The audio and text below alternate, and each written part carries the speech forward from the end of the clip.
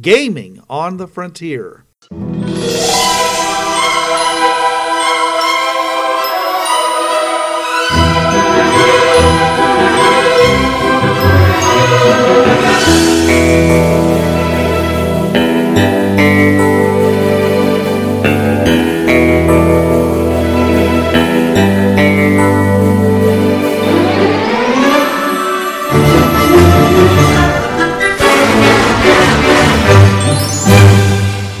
Now, your host. This is Bruce. And this is Trav. Well, welcome to Gaming on the Frontier. This week we are talking about superhero academies and what it would be like to run a campaign, a game of this. Okay, and we're going to talk about a number of examples. We're going to talk about what system would be good for handling this. So that's your dark secret. It's a secret you don't want anyone to know about. And yet you carry it as a burden in yourself. Always undermining your self-confidence. And your sense of self-worth because of these kinds of things. And everybody has one of those. In one way or another. Hopefully it's pretty small. Some of them are really big. But anyways, and of course the worst are, the ones who have parents who basically told them they're no good. And those are the ones that tend to get very polarized, Yeah. So, some of the biggest bullies out there are people that basically were told by their parents that they were no good. And if you tell their parents what they did, the parents double down. Yeah. And if you watched the movie Butterfly Effect, you saw that happen, where essentially this kid who did bad things. The kid he goes back in time and he goes and tells the parent that he was abusing the other people of their little group, and the parent just basically says, okay, I'll take care of that. And then he goes back to the future, and the kid's became a school shooter or something like that. Yeah. And it's just basically he kept he never found any sense of self-worth, and finally he just broke and took out people around him when he broke. So.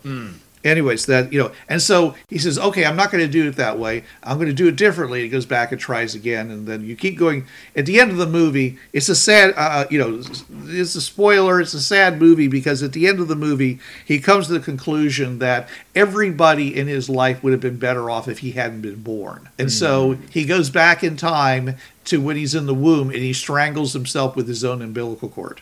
Oh, jeez. Yeah, that's some dark stuff there. That's how they ended the film. It's like, wow. So, yeah, that's where I have the bottle of beer and go, gee, that escalated quickly. Yeah. So I'm just saying, is it a movie that had some issues but was mostly lighthearted? He just kept doing that. It kept going dark, and he kept thinking he could fix it. And no matter what he did, he couldn't fix it. But anyways, all right. So in addition to all that, okay, you're kind of in a situation where if you were playing D&D back in the day and they came out with Savage Species, and you're like, okay, finally, I can be a dragon, I can be an ogre, I can be a centaur, and stuff like that, And so you had to then go and say, all right, over 20 levels, because it came out for 3rd edition and 20th level was the top. Okay, we need to go and take their abilities and gradiate them. Bring in new abilities at certain points, and other things like that. So that when they finally get to the top, then they're fully using all their abilities at the top level. Okay, but you have to break it down how your powers are. So, in the Fantastic Four originally, all that Sue Storm could do was turn invisible, and they really underutilized her back in those days. She was basically a rescue object. But then she discovered that I think the next thing she discovered was that she could make other things invisible besides herself. So then she could hide things. Bad guy is going down the street. You hide the car in front of him. He slams into the car. Okay. Then she learned that she had the ability to create force fields. Ah, there we go. Okay, and that's where everybody starts saying, "Oh, Sue Storm, now she's a superhero." Okay, so and I forget what her powers might have gone from there on. Okay, and maybe that was the best it got, which is fine.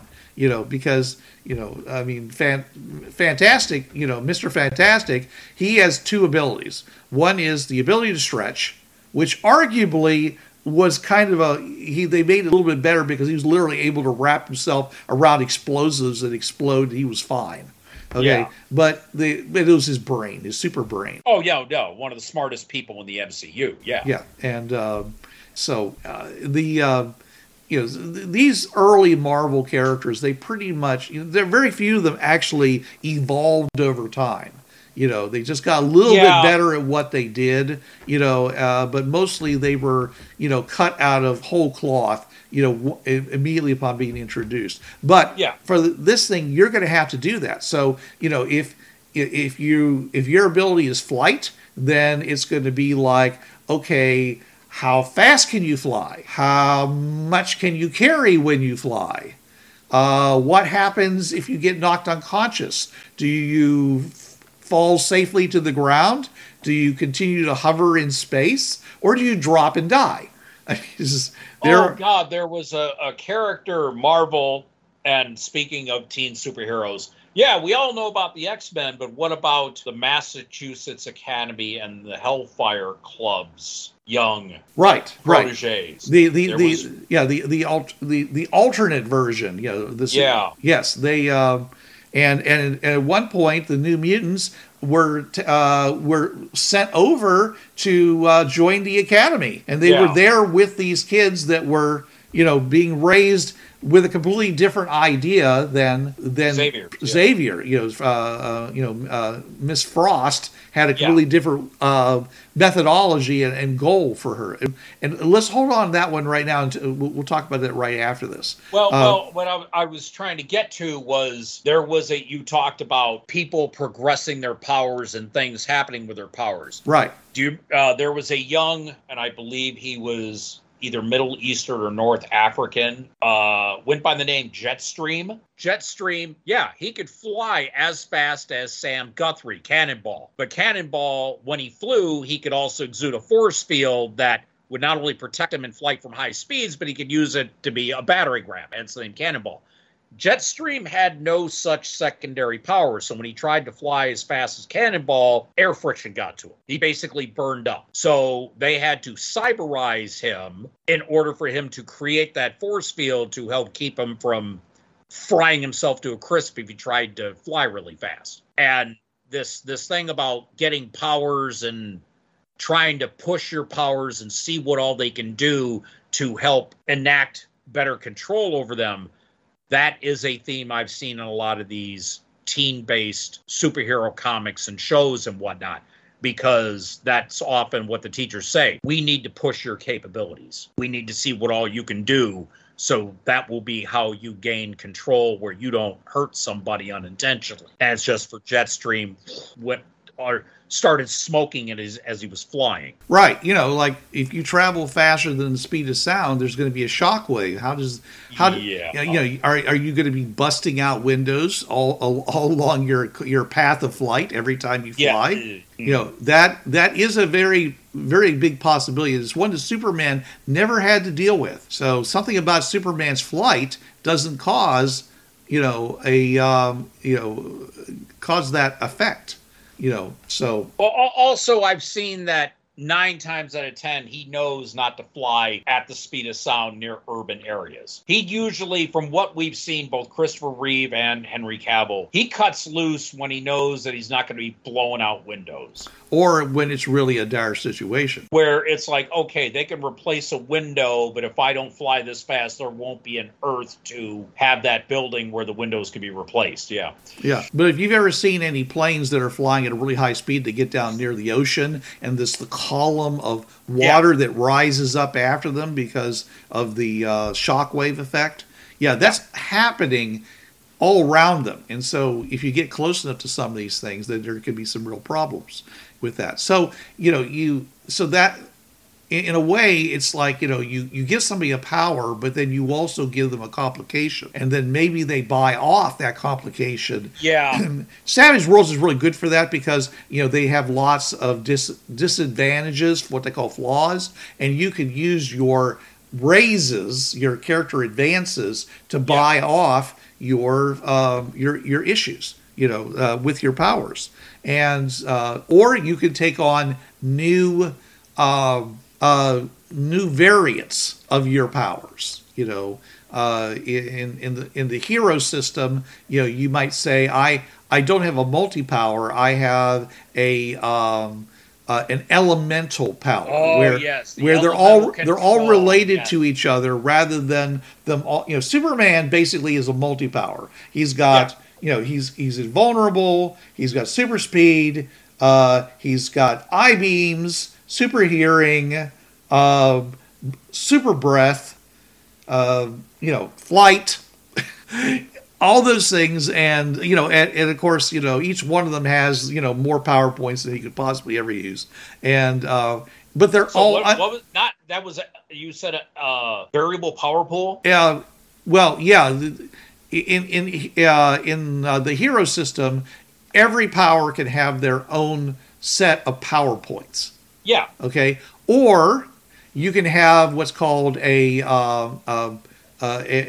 endurance battery, where all the power comes from the same pool. Yeah. Okay. And the elemental effect is pretty much the same thing, though, because they're all related to each other, the cost of gaining new powers. Oh, the elemental control. Is much less. Yeah. So, and the cost of using the powers generally is much less. So, it's been a while since I played Heroes. I left off at 5. Yeah. It's all about trying, these types of things are all about trying to provide more power points for more powers. Yeah. And rather than you just saying, hey, I got this at this level, and then I have this other thing that's totally unrelated, and it also has its own power points. Well, that's going to take that takes a lot of points to give those separate batteries. Okay, rather than one common battery.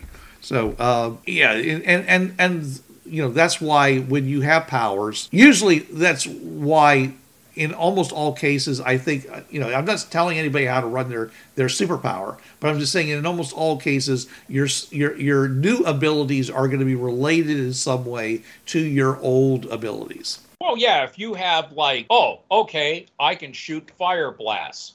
Oh, now I can make a wall of fire. Oh, now I can make a fire force field. Oh, now I am invulnerable to fire and anything heat-based. Oh, I can use heat to lift myself off the ground like flight. Yeah, all of those would be in an elemental control because they all are based on fire and heat. Yeah, now it's all coming back to me. It's only been 30 years since I played the game. Yeah. So, you and the GM are going to have to get together and say, okay, this is the progression. Okay, this power is all, this is your base power. It's always going to get better.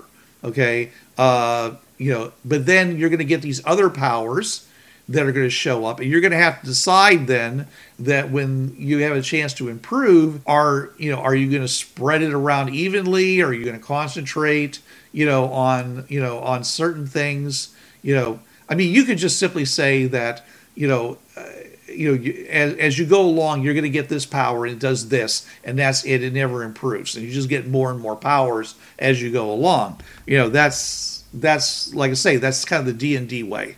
All right. Yeah, you can either be the one-trick pony, or you can start specializing along a path. And what do they call? Oh God, there's a term in Aberrant D20, and I think in Blood Vigilance. Power stunts. Well, but the point is that the powers are basically encapsulated. They don't really advance. Maybe your ability to successfully target with them, or whatever might advance. But but then it's the hero way is that the powers, as you gain experience and gain more power points, you then spend them to either give yourself new powers or related powers, or you just make the powers you have better. Okay, and that's fine. It's but it's up to depending on the system you use or the methodology you use. You and the GM are going to, either the GM does it all by themselves, which I think is a bad idea. Okay, I think what would be better to be say, this is where we're starting, this is where we're ending. Maybe I'll design the path or the powers that appear as we get along. So you're not going to know when these powers are going to appear, okay, or these new variants or whatever. So it'll be a surprise for you, and and maybe it'll happen in dramatic ways. That could be a good thing as far as adventure design. Or you could be very much working together with the players so they know exactly what the next variation, the next thing that's going to happen, and plan for it. Mentally and as well as narratively.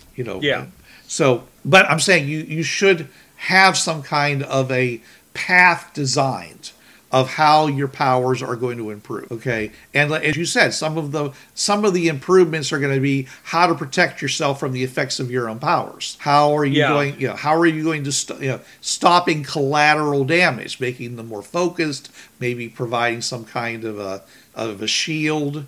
For the people around, just maybe understanding that I can only go this fast and no faster, or I'm going to have this collateral effect happen to go off just from experience.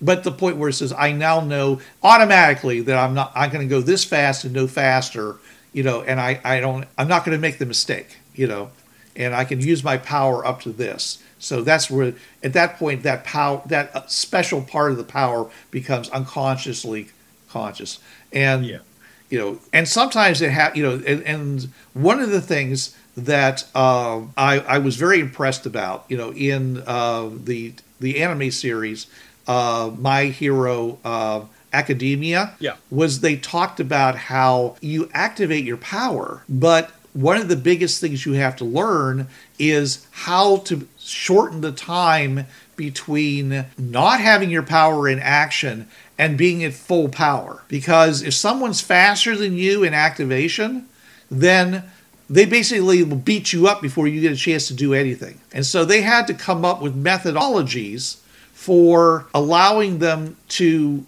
shorten the time.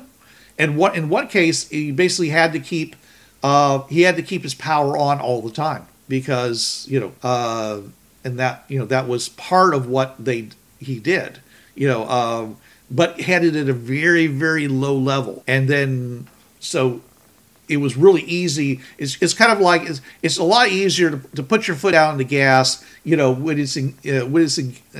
take your foot off the brake and roar out of off the straightaway than it is to go and turn on the ignition, put it into gear, and then put your foot on the gas. Yeah. So he was kind of always prepared to use his power. Okay, other people had the ability to kind of bank their power so that they could bring it out full force. And this was something that came up during the during the anime series, and I was like, I've never heard anybody talk about it like that, where they have to figure out, that it's not how much power you have, it's how quickly you can bring it into play. Because in most games, it's like, your turn, okay, I activate my power and I do my thing. And there's no issue about somebody blocking you from using you're basically jumping in on you. They kind of do it with the 5e with the reactions. Okay.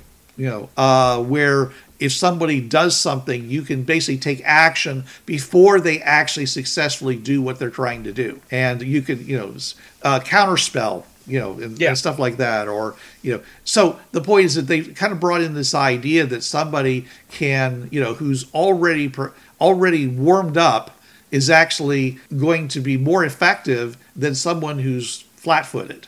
And we talk about it in different game systems, but I'm saying that was something that you didn't see a whole lot in superpowers. I mean, nobody ever said, well, why didn't you do whatever? He said, man, I just got here. It's the Peter Griffin joke. Who starts a conversation with that? I just got here. Yeah. So, people's powers having to activate, and then it's like this turn my powers activate. Next turn I actually get to do something. Nobody does that. It's always I activate my power and then I do whatever. Well, in like the hero system, you can have a slower activation time, and that's one of the limitations you can put on it in order to make it cheaper. Yeah. Instead of it may take me, and I'm trying the speed chart 1 to 12. Oh, it might take me 2 phases instead of 1 to activate this power. Right, and for lots of powers like invulnerability and other things like that, they're always on.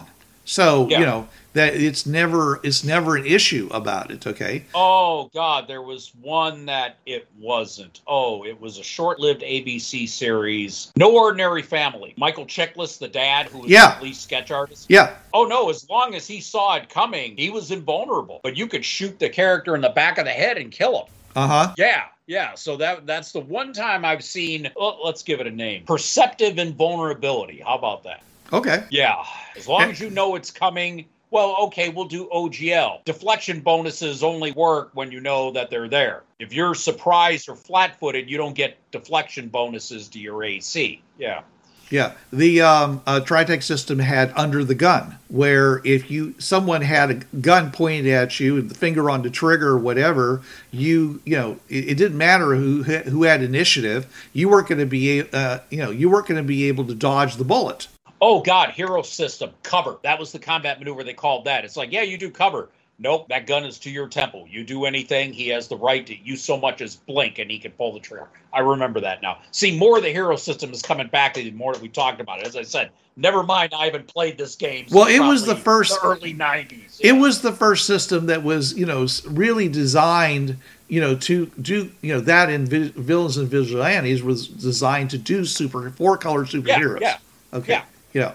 And, okay. So, anyways, so like I said, you need to decide, how powers operate, which have to be activated, how quickly do they activate, and side effects of the powers, and how to mitigate, negative side effects. Okay, because sometimes you like the side effects. I mean, some people just, they want to, send that, big crackling lightning in all directions. So, yeah. And it's, get away from me! Just that where you hunch down and then raise your arms out at just the radius blast. Yeah. Right. And it also gets your buds, too. So, Yeah. And or what's the line from Hellboy with Selma Blair? You should be running right now. Yeah. Okay. All right. Yeah. There's another one where he says, "This is where you run." He gave this big speech. Yeah.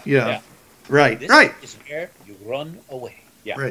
Right. So, okay. So that's really important because then, like I said, the GM can then go and meter out these changes to your powers. Okay. And depending upon the situation, the GM may throw in some really radical changes to people's powers. I mean, he may decide to mutate the powers due to some effect, due to coming into contact with some villains and such. There may be some big changes that happen, in which case then the player might have to sit down with the GM and change that whole progression, saying, okay, now my powers are cold instead of heat. We're going to have to rethink how these things progress, and because I'm trying to think, there are two, because of all the superhero dominant games I run, and I'm trying to think the two rule sets that I use, both OGL based. Blood and Vigilance by RPG Objects have power limitations, and you have everything from activation time to you taking damage, concentration checks. Oh God, what else? Yeah, those are the ones I have. And then we have from the Trinity Universe D20 by White Wolf, Aberrant has some power limitations that you can put that, or, well, those are more limitations of the node in your brain mutating and like, yeah, you have powers, but now your eyes permanently glow red, or you might have a tumor that has a face on it, and, if you lift your shirt up, there's this, face on your abdomen and all that, things like that. But yeah, usually power limitations, I think the only place I've seen them for D20 games. As I said, as much as I revered Mutants and Masterminds, which is pretty much OGL's preeminent superhero role-playing game. Green Ronin, Steve Kenson made it, and it's now on its 3rd edition. I have found other mechanics that work for me as far as doing superheroes. And, well, all I can say is, it's not a tumor. Yeah. Oh, God, what's the other one? Oh, Powered Hero Evolution by Scorched Earth Studios. They give you limitations with your powers, and they call them first-generation flaws, because the context behind that particular setting for Otherverse America is you may have been born with your powers, but also you may have been granted your powers through experimentation, because there is sort of a futuristic war going on in the setting. I mean, you can use it for just normal 4-color superheroes or a teen superhero, but they'll have everything from you discharge extra heat, extra light, radioactivity. You may need to do psychological crutches to do your powers. So yeah, in OGL, depending on what you use, there are various power limitations that you can impose upon the characters during creation. Say, okay, we're using blood and vigilance here. You got to do a concentration skill check in order to activate the power. Or you become fatigued after using the power, or you damage yourself or others. And just, it's there. If you age. Oh, there's another one. Oh, yeah. If you, depending on your mechanic and your system and your setting that you use, there will be rules for having powers with some type of flaw or disadvantage or backlash or You can have the Gandalf flaw, which is I can use my powers, but if I do, then a certain guy on the top of a tower suddenly knows where I am. Yeah. Oh, God. I mean, they even had, I think, the limitations in, the old DC Mayfair game and the old TSR Marvel game. They had various limitations you could add. I don't know if it would. I think it's just more to copy the powers of the heroes in the game, and you could apply them to yours, but it's not like, because neither of those were like really point-based. They would just be added for flavor or for narrative reasons. So, yeah. Your setting and mechanic usually will have ways to give your powers disadvantages. And for Hero System, it was to make the powers ultimately cheaper, because it is entirely a point-based system. Yeah, Hero System is really good for tacticians and mathematicians. That's... Yeah. All right. So let's move on. All right. So,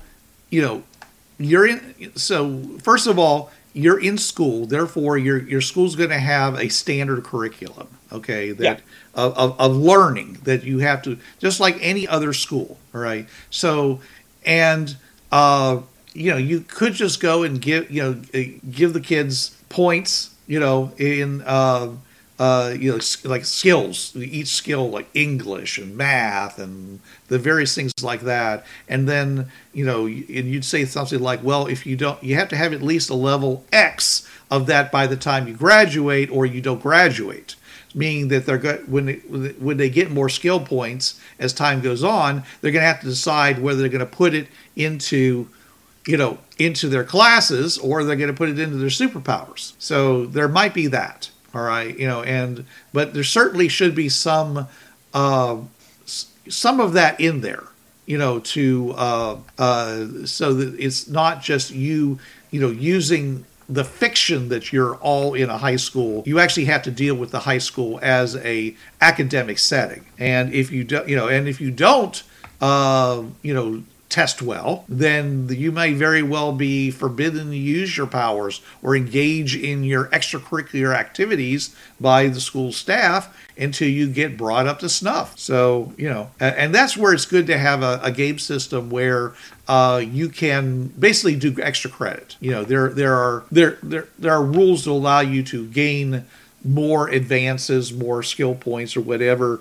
if you do certain things, or if you go into some kind of an accelerated program, where just like when people learn languages, usually there's rules about helping people learn foreign languages quickly, you might need to do that if somebody has been basically throwing all their points, all their advances into improving their superpowers instead of actually becoming more competent students. So there should be that,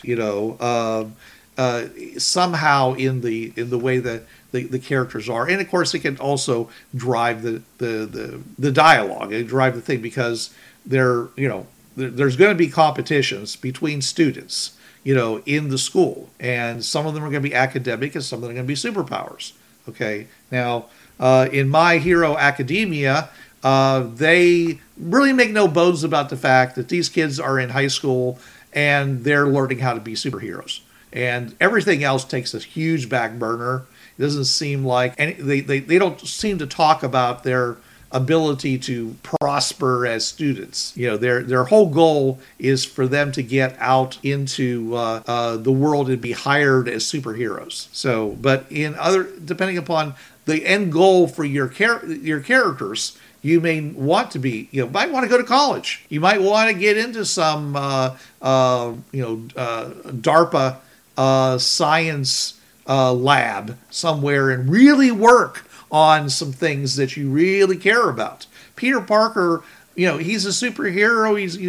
He's Spider-Man, but at the same time, he's a genius. And there's been a couple of times in the history of the comic where he's actually worked with scientists to, develop discoveries, which he's either, got credit for, to his personal fame, or at least he might have gotten some gadgetry out of it as a result, because you got this teen kid who basically learned how to create his own web shooters. Yeah. And he is damn near a genius level chemist to have made, this tensile strength, semi-fluid kind of that dissolves in an hour. Yeah. Just completely goes away. And then later on it has he has the ability to make it waterproof. He has the ability to make it into like a foam, like a big bag you could land on and not get killed from falls. It transmits an electrical attack. It prevents against electrical attacks. He had all kinds of of specialty web fluids he could stick into that array of cartridges around his wrist to change what he could do. And actually later on, his web shooter, he actually would tap it, with his super spider speed, a bunch of different combinations, which would then tell the web shooter what type of web fluid he wanted to fire. So, that's pretty darn amazing. Okay. So, for a guy who everyone thinks about as the guy who's just Spider-Man, he's got a lot more going on. And, he's in many ways, he seems like he's a street level superhero, but he's pretty uber, when it really comes down to it. But I'm just saying is that there's going to be school competitions, and there's also going to be competitions having to do with superpowers, trying to show that you've advanced in your superpowers. Just and that's where the school gets involved and says, this is the goal we want you to be able to do. We want you to be able to raise the temperature on this target, up to 2,000 degrees, when you first started, maybe you could only bring it up to 500. So, that's that kind of thing going on. So, there's going to be that going on as part of your, one of the adventures, no doubt, is going to be, a test. Everyone's going to get together and show, and the GM's going to basically throw out some kind of a thing for each of them to do, and they're going to have to try to successfully, manage the test, and get a grade accordingly. And I'm not sure how that you'd in a campaign you reward that. I guess they would, if you failed utterly, then you don't get to go on the trip to the beach for the beach episode. Okay. Yeah. Or or something. There's going to be some kind of liability. The other thing that is handled very different ways is the teaming up of the players. Obviously, you're going to get some people who are going to say, okay, let's pull together all the bricks, and we're gonna, we're going to be the super powered, tough fighting force. Okay, but then there's going to be other people that are going to be like trying to cover all the different bases. Communication, protection, offense, transportation. Maybe you need all those things. And maybe different. Each player may have more or less of those kinds of things, and you might want to form a team that covers all those bases in various ways in creative ways, hopefully, to do that, because unless you got together and basically said, okay, we want to make sure all of our powers are compatible with each other and, basically build the super team before you ever start playing, most of the time you're going to get redundancies and you're going to get holes. Yeah.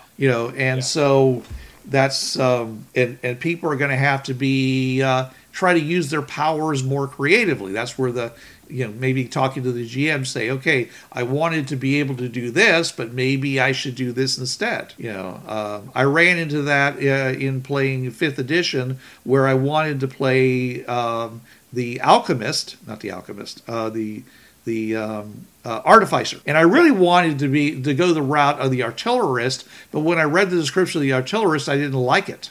I found it too limiting, and so instead I went the Alchemy route, because that provided more coverage for the team, and ultimately what looked to be like more overall ability to be more awesome that direction than by someone who had very set powers, that would be under Artillerist or under the Battle Master or whatever I've forgotten now all the subclasses. To me, the Alchemist seemed like the most powerful, though it looked the least powerful at the beginning. So you might need to go in and work with the GM to change your powers to fill in that, or you do it with tech. Yeah. Because everyone always, talks about the superpowers, but there's nothing wrong with tech.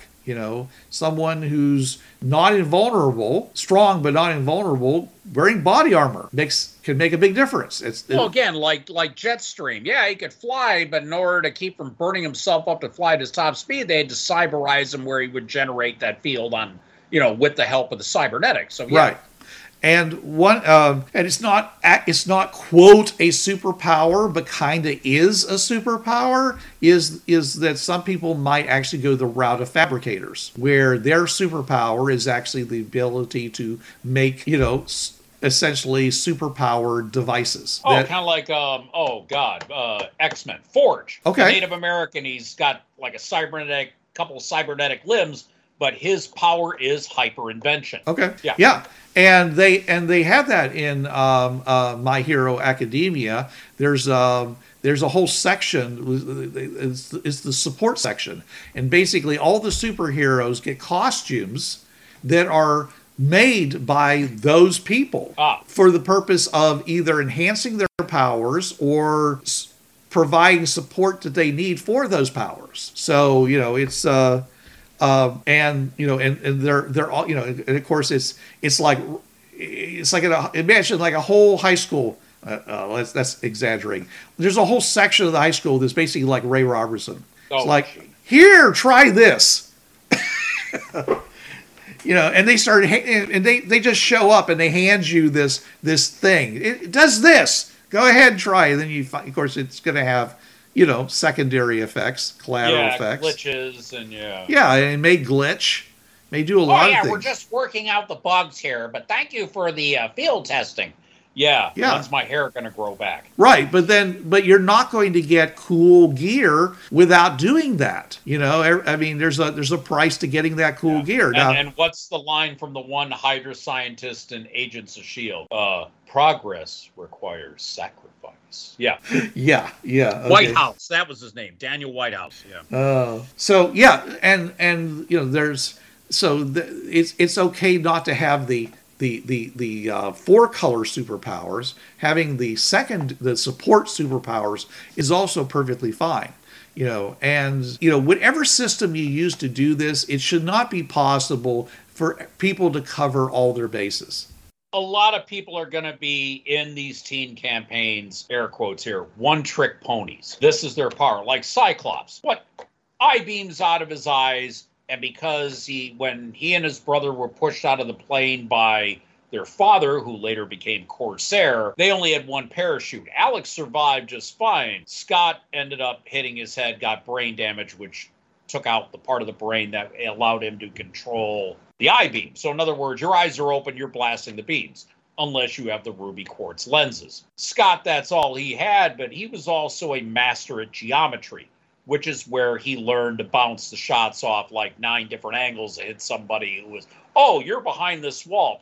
How did you hit me? Oh, you hit it off 9 different corners, you sneaky son of a...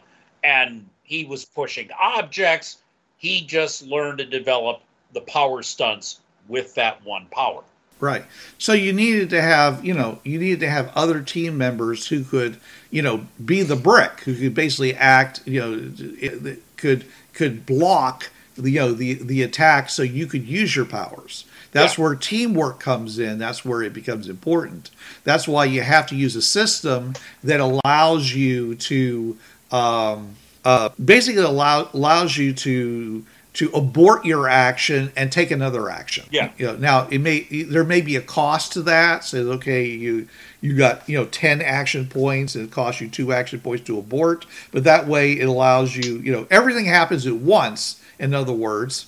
But, most people are going to, some people like the bricks or whatever, they're probably going to be on hold waiting for the opportunity to abort and do whatever they need to do. So I'm just saying is that the system needs to be able to handle that. And since they did bring in the idea of having an interrupt action in 5E and 4E, indeed, they have that ability there.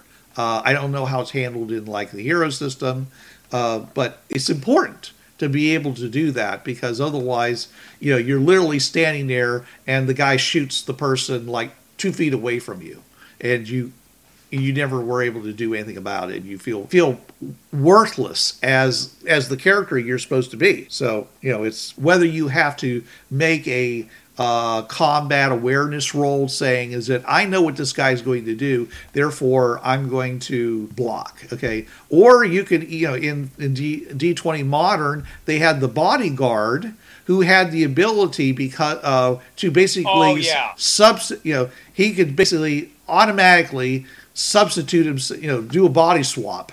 Okay. Like something out of Naruto, where that person would be in safety and he'd take the hit. That was just one of his abilities, and he had to declare this is the person I'm protecting before the round started. Yeah, so I'm sure there's third-party stuff for switching that. I'd have to look in spheres of power for that whole thing, but yeah. Because you're going to want that. I mean, that's something that I'm sure anybody's going to want. And of course, if you fail to do that, then of course that's where you get the whole, teenage angst. You were supposed to have my back and you let me down. I'm sorry, I got distracted. Or it was supposed to work and it didn't. You get that stuff going on. So now I notice in the 80s with Teen Titan, the new Teen Titans, and with the New Mutants, you had 80s. That was the thing for the teen angst. What was the good one? And this is something that could be played. Not so much romantic subplots, but because it's teenagers, it's like the beginning inklings of them. Oh God, what was the one? And I think it was almost a weird triangle. You had Raven, Kid Flash, and Kid Flash's girlfriend, Frances Kane, who later became Magenta with magnetic powers. Yeah, Frances and Wally were old high school sweethearts. But here comes Raven, this dark, mysterious woman, and, Raven had to be controlled because of her powers, and Wally was tortured over, here's this dark, exotic, beautiful young woman, and yet I'm totally in love with Frances, who I've been in love with since high school, and that teen angst is going on. And that is something I wanted to bring up as one of the biggest things about all these teen superhero sources of media. I mean, the angst can get a little too much, like it did with Teen Titans, where it'd be like, people were writing in and going, just kill off Frances Kane already. She's annoying as hell. Just let Wally be with Raven.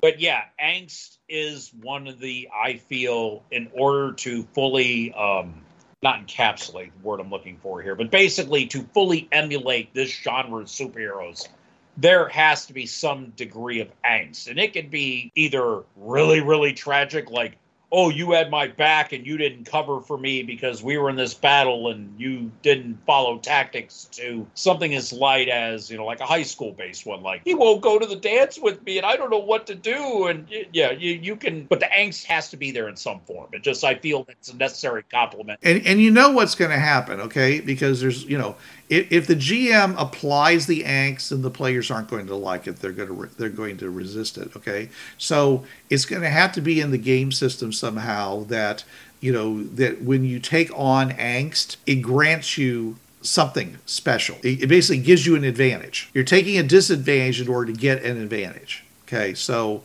you're somehow going to have, this should be minor, like a small pool where you can push your power, because it was like, I'm so upset that when I use my power, it's going to be, but that way I'll embrace the angst because I have a reason to do it now. I mean, I'm getting an advantage for it.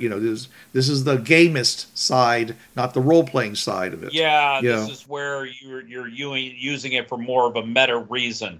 Yeah, I'm being angsty because it makes my blast powerful, not out of the character concept. Yeah. Right. See, if you were using the fate system, okay, then they have things where, for example, you would you failed something, and it says, okay, you succeed, and the GM goes and pushes some fate points over at you and says, okay, you succeed, but with complications. The complications would be the angst. Okay, so but you got these points that you can now use to succeed in something else that you want to do later. So and maybe the points only last for the session, so you're only angsty for that session rather than being constantly annoying. It's like, well, yeah, I still want those points, so I got to continue to be this huge crybaby, this brooding, dark 14 edgelord, the edgelords thing going on. So. Anyways, okay, so all right, and then the final thing, we really didn't get a chance. We kind of talked about systems as we were doing this, but the last thing is that okay, you have to decide how these incipient superheroes, how do they relate to the world around them? Okay.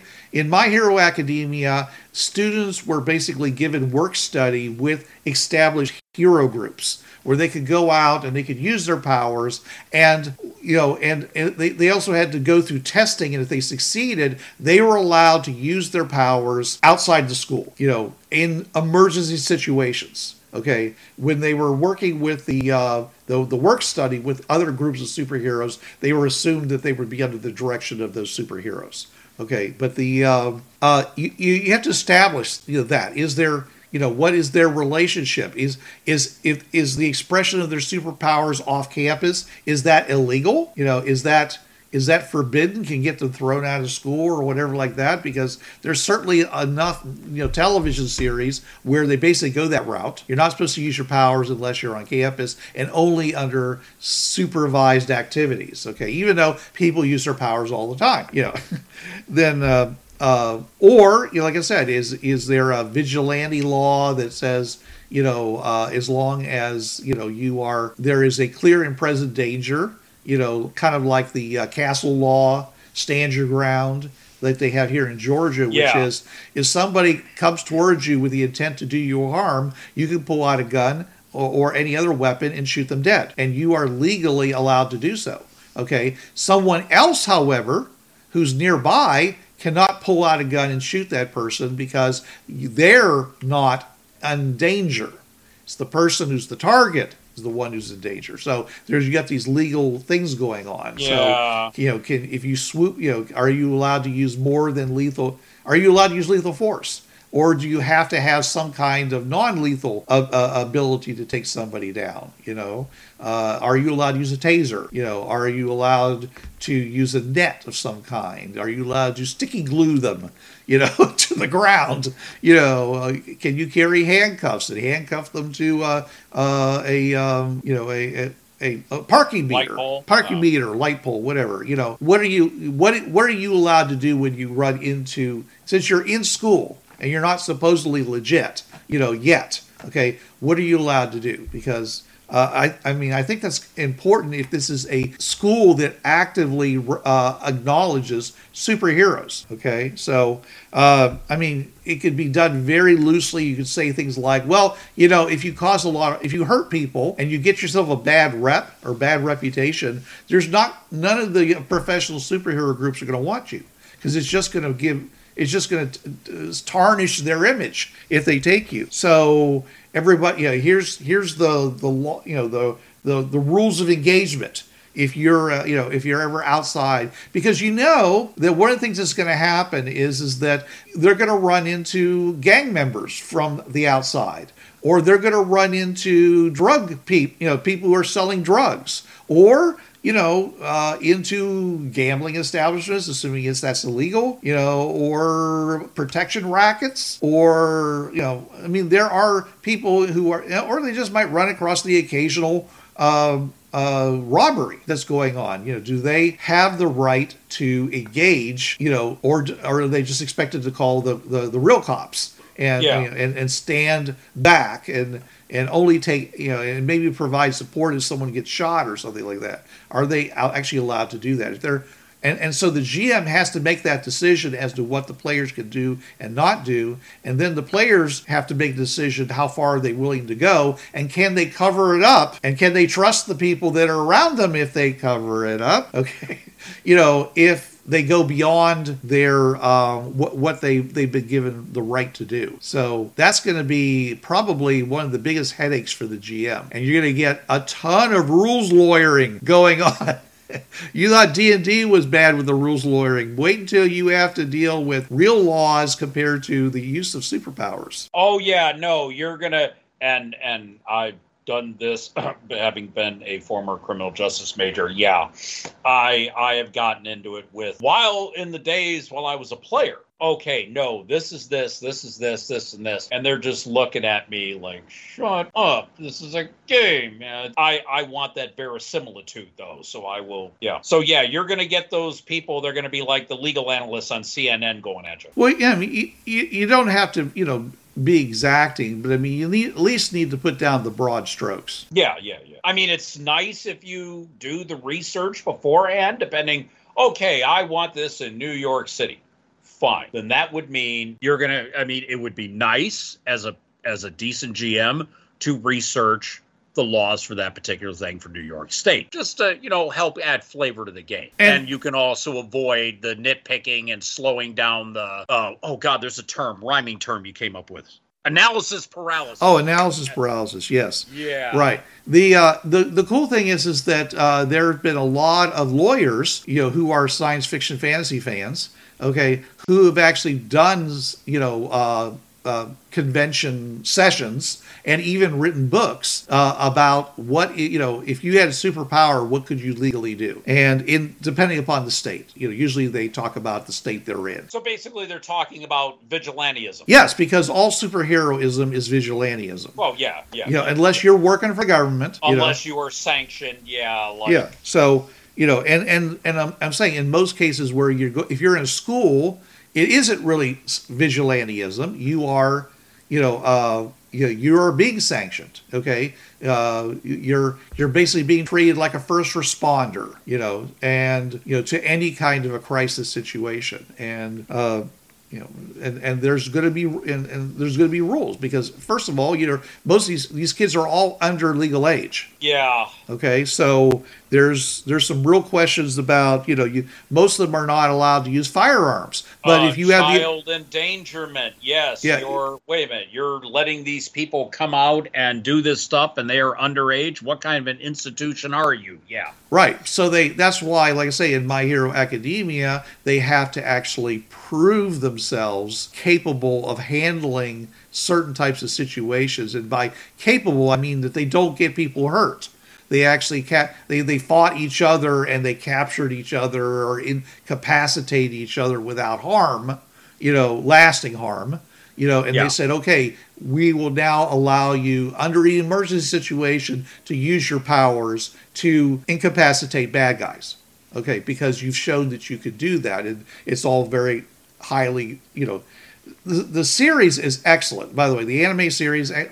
Shelley loves it. Oh, God, well, I think it's super great. Okay, I mean it's smart. They actually obviously they do a lot of thinking about superpowers and how they can evolve. They deal with the city around them. They deal with insurance. They deal with if you're underage and you cause damage to something, who's legally responsible for paying it? Is it covered by a national insurance plan, or is there a point where there's a limit and then you're on the hook for if you basically if you flip over a car so that a fire truck can get through. Well, that sounds great until it's a $200,000 Lamborghini you just destroyed, and the owner wants you to reimburse them. So what's under what conditions are you allowed to do that? So that's the whole you as a superhero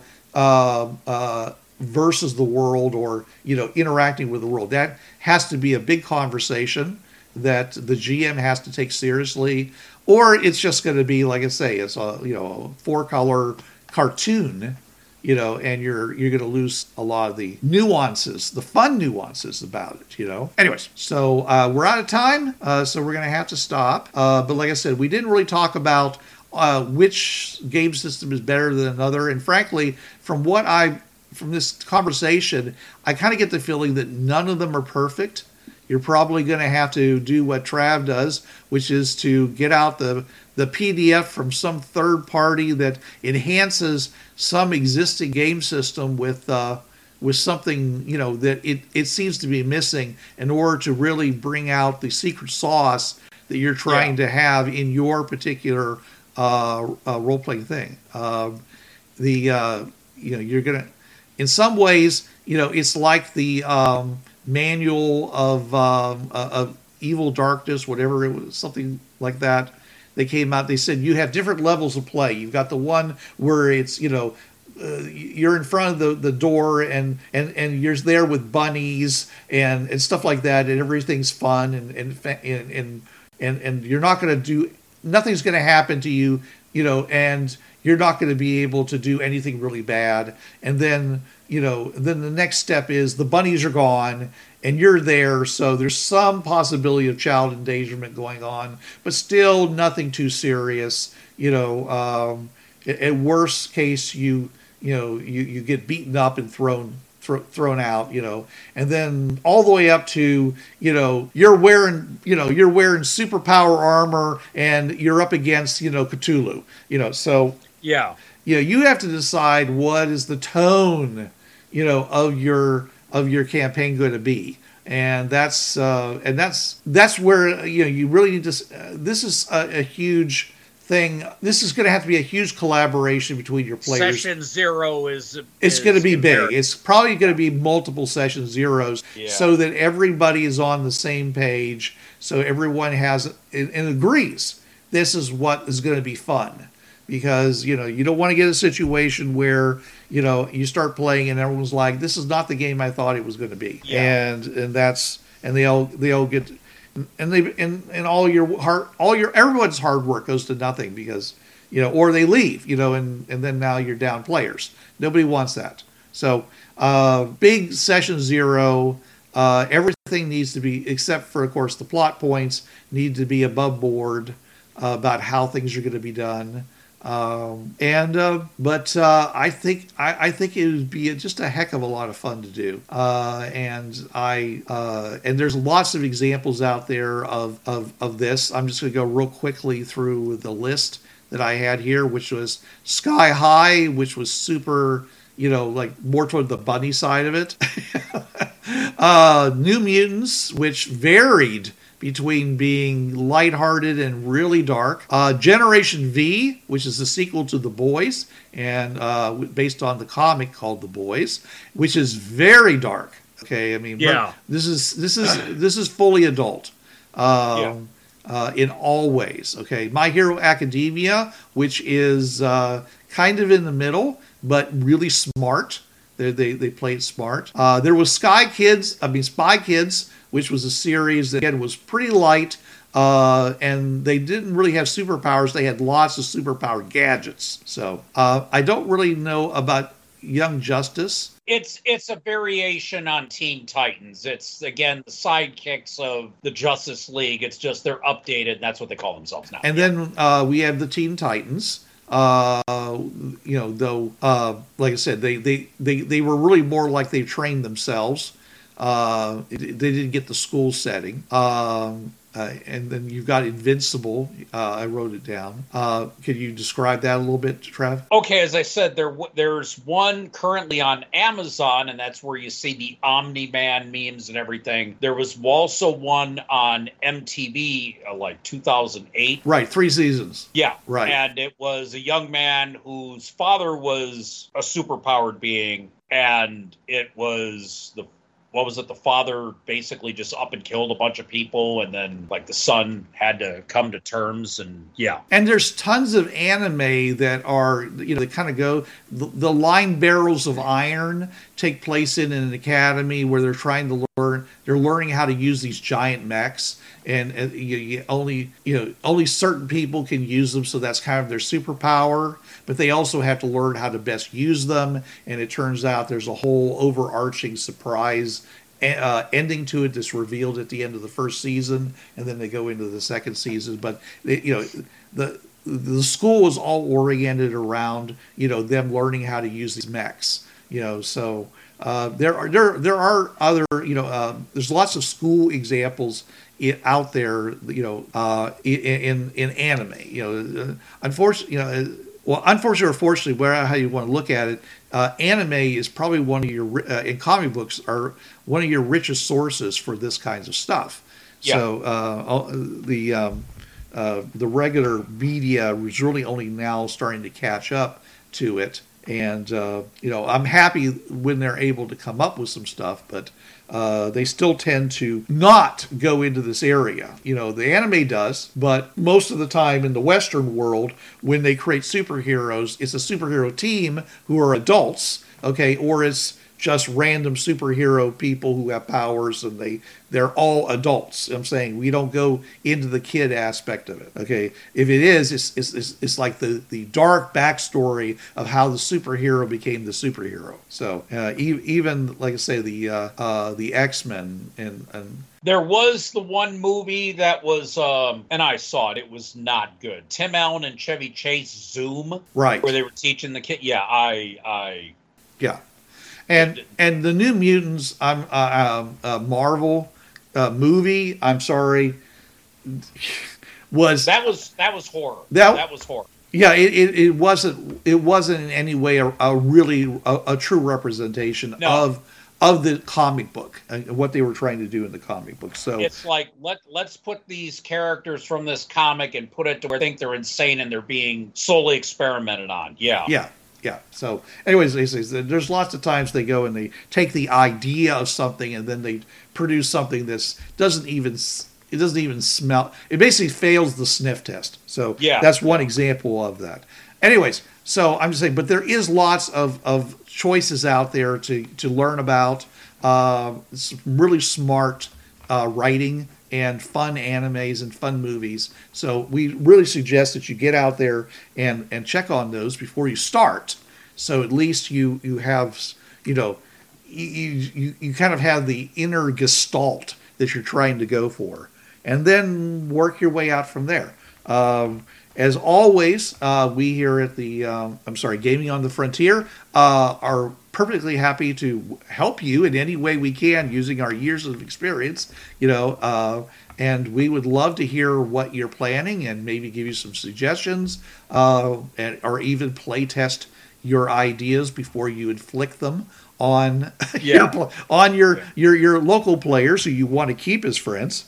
We're certainly welcome to be. We would love to be, your resources. So let us know if you can reach us on our Facebook group, fans of Gaming on the Frontier, or you could leave a message on on Podbean, which is the host for this show, or even contact us through various media on Facebook and other things like that. We're all out there, we're definitely all on Facebook. So please let us know, and we'll have more for you next week, but you'll have to wait until then. This is Bruce Sheffer saying there are a million worlds out there, so go explore them. And this is Trav. There's a reason why it's called gaming. It's for having fun. Gaming on the Frontier podcast is wholly owned by its hosts. It is released under the Creative Commons 3.0 license. No commercial reproduction and any use of any element of the podcast must be attributed to the Gaming on the Frontier podcast.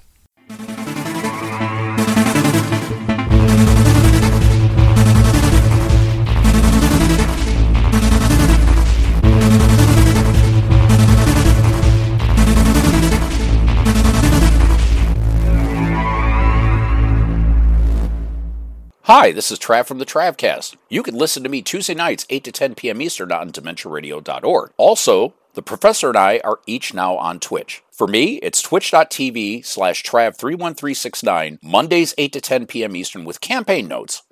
The Professor is at twitch.tv/Professor Pixie. Please check her page for time and date.